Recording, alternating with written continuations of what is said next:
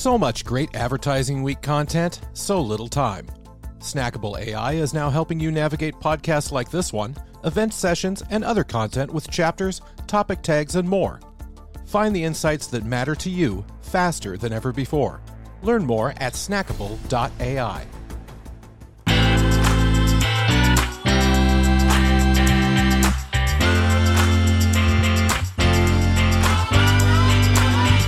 Today's guest on the AW360 podcast is David George, CEO of Pixability.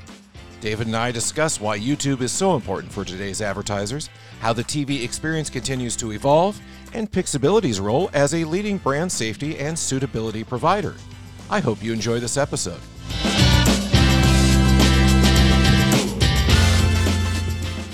David George, welcome to the AW360 podcast. Glad to have you on today.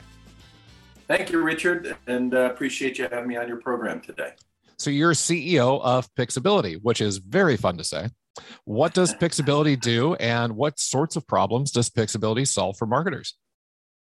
Sure. Well, so Pixability, we're basically at our core a data and technology company, and we provide a video ad tech platform that enables advertisers to not only ensure their ads are running against video content that is safe and suitable, but we also deliver optimal outcomes at the lowest possible cost. So in terms of the challenges that we support advertisers with, first and foremost, and this has been an evolution over the years, there were challenges around brand safety. I think platforms have done a better job with that over the years. So the conversation really has moved more towards brand suitability in a video world. So how do I make sure my ads are in content that is suitable for me? What is suitable for Rolex is going to be different than what's suitable for a gaming company, et cetera. We have software that makes it very simple to ensure that, specific to YouTube on TV, and other CTV platforms. So we have been partnered with YouTube for over 10 years and have been worked very closely with them and support many of their largest advertisers around the globe. And we've basically built a tech layer that adds additional value to, again, brand safety and suitability, but we also complement the native platforms and help clients with planning, targeting, and driving better outcomes, and also providing insights that allow them to inform future campaigns. So we've always been really well known for our reporting and insights based on all of the data that we have through the YouTube measurement program, as well as proprietary data we get because we actually activate campaigns through our platform. But insights has always been a core piece of our unique value proposition, and YouTube is actually a paying client of ours for insights on their own data back. And we recently we're announced by YouTube as their exclusive insights partner for their Super Bowl, which is called AdBlitz, and we've been doing that for 6 years now. So the problems that we solve, sorry for the long-winded answer here, but there's a lot in what we do. And we, again, help people across the journey of buying on YouTube and CTV. Ultimately, we ensure it's safe, suitable, driving the best outcomes, and doing so at the lowest possible cost. And when you say suitability, is that sort of like contextually relevant or suitable for the brand who might be advertising? What do you really mean by that? So yes, leveraging, part of our technology has always been to leverage contextual targeting, but we also uniquely combine that with audience data as well as behavioral data. So contextual is becoming, it's kind of having a resurgence in the industry with the upcoming deprecation of cookies.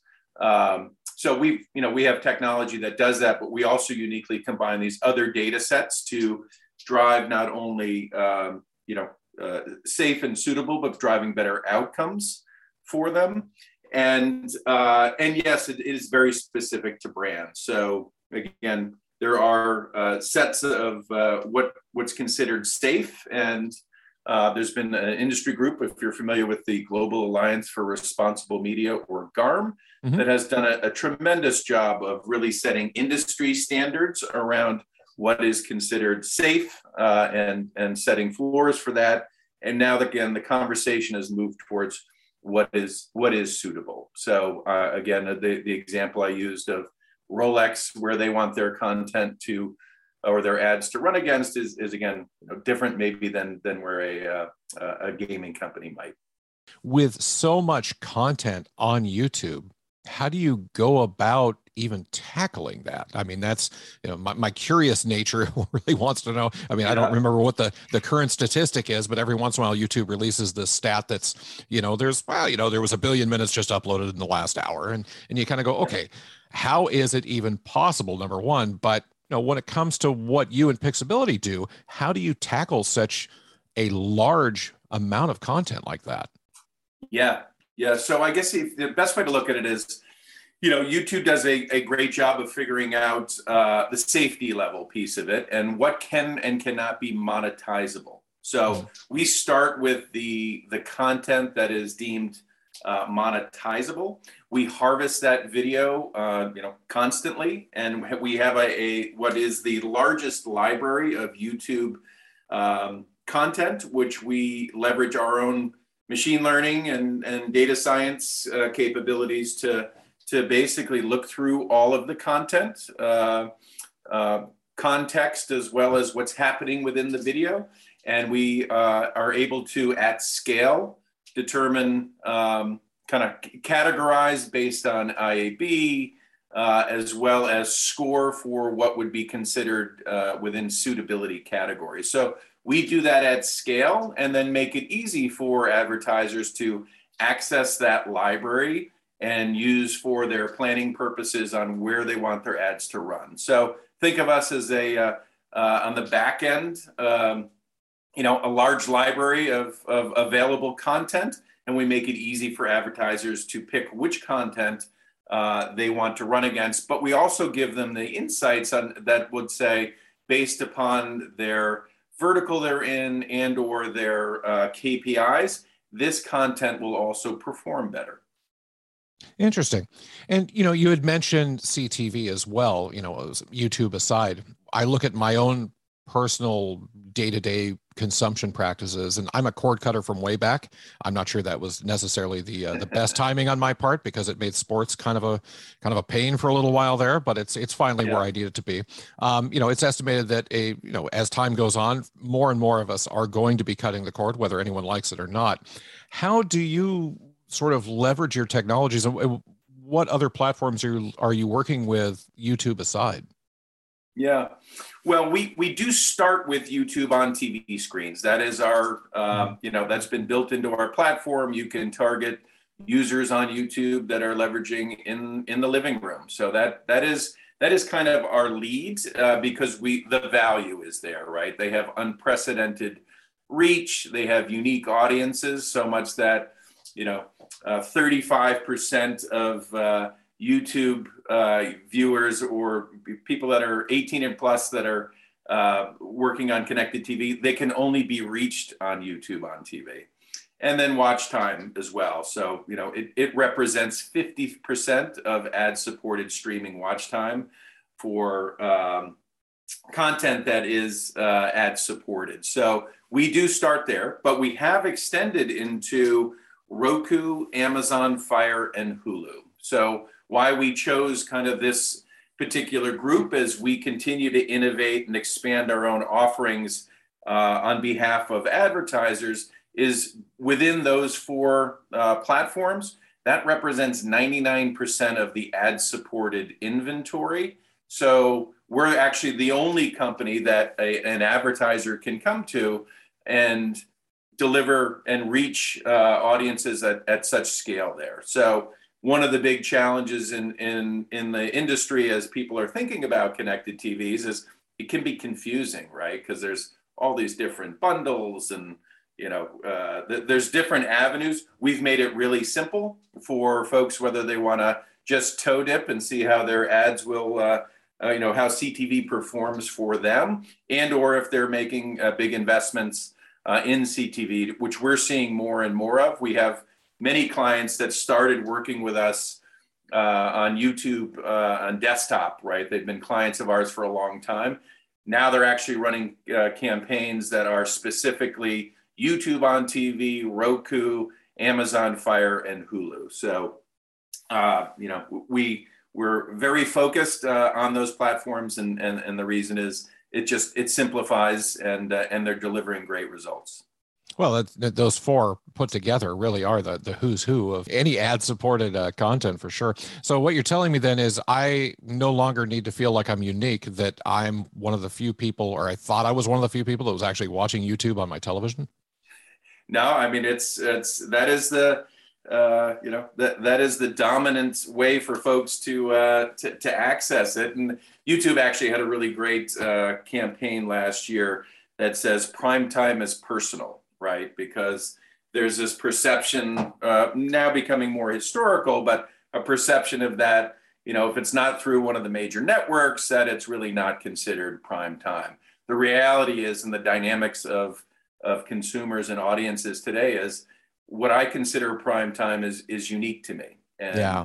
And by the way, a lot of content that I'm most interested in can live on YouTube, whether that's, from the amazing creators on YouTube to even just content from the networks that's showing up there. And how do things like major world events, like, for example, the war in Ukraine that's going on right now, how does that change your role at Pixability and how you kind of do business with platforms? Yeah, I mean, we do get, when there's, and I'll focus on the Ukraine. There have been other occasions, especially in that hit world news. Our advertisers, our phones get a lot busier, and people reach out because the main question is, in this particular situation, what do I do, right, as an advertiser? Mm-hmm. And the first knee-jerk reaction is, what, we'll get the. We want to make sure all of our campaigns are not running on news content, and we are strong supporters of news content, and we provide tools that can ensure that they can still support news content, but maybe shy away or stay away completely from topical news that they want to not be around. Right? There was that. A lot of talk about the Applebee's campaign running on CNN, right, where they had split screens and showing what was going on in the Ukraine, and then an ad for Applebee's, and there was a lot of pushback on that. So yeah. Our technology makes it we basically put advertisers in control. If they do want to stay away from news, we can do that, but we have tools that make it so that they can really focus on where their biggest concerns are, just to make sure that we're also, we want to make sure that the appropriate news outlets continue to be funded. Well, for my last question, and I like to ask this of most of my guests, how do you see the CTV market evolving in the coming 5 years, give or take? In what respect? In terms of advertising, content? Advertising. Yeah. Well, it's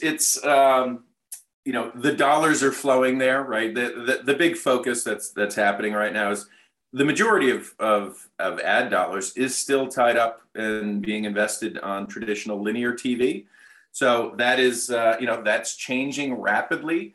And you now have this convergence of worlds, right? Where linear have traditionally talked about advertising in a different way and measured it differently than digital.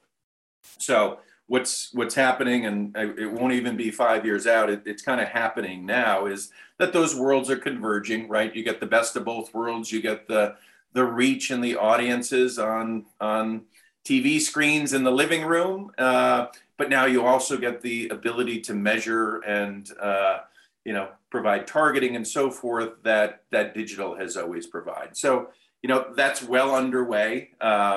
And so with that, you're going to see an ecosystem also mature. Interesting points. So, you'd spoke earlier about the sort of complexities for advertisers, as they exist today. So presumably then all these advancements over the next 5 years or less will then simplify this process for people fairly substantially, would it not?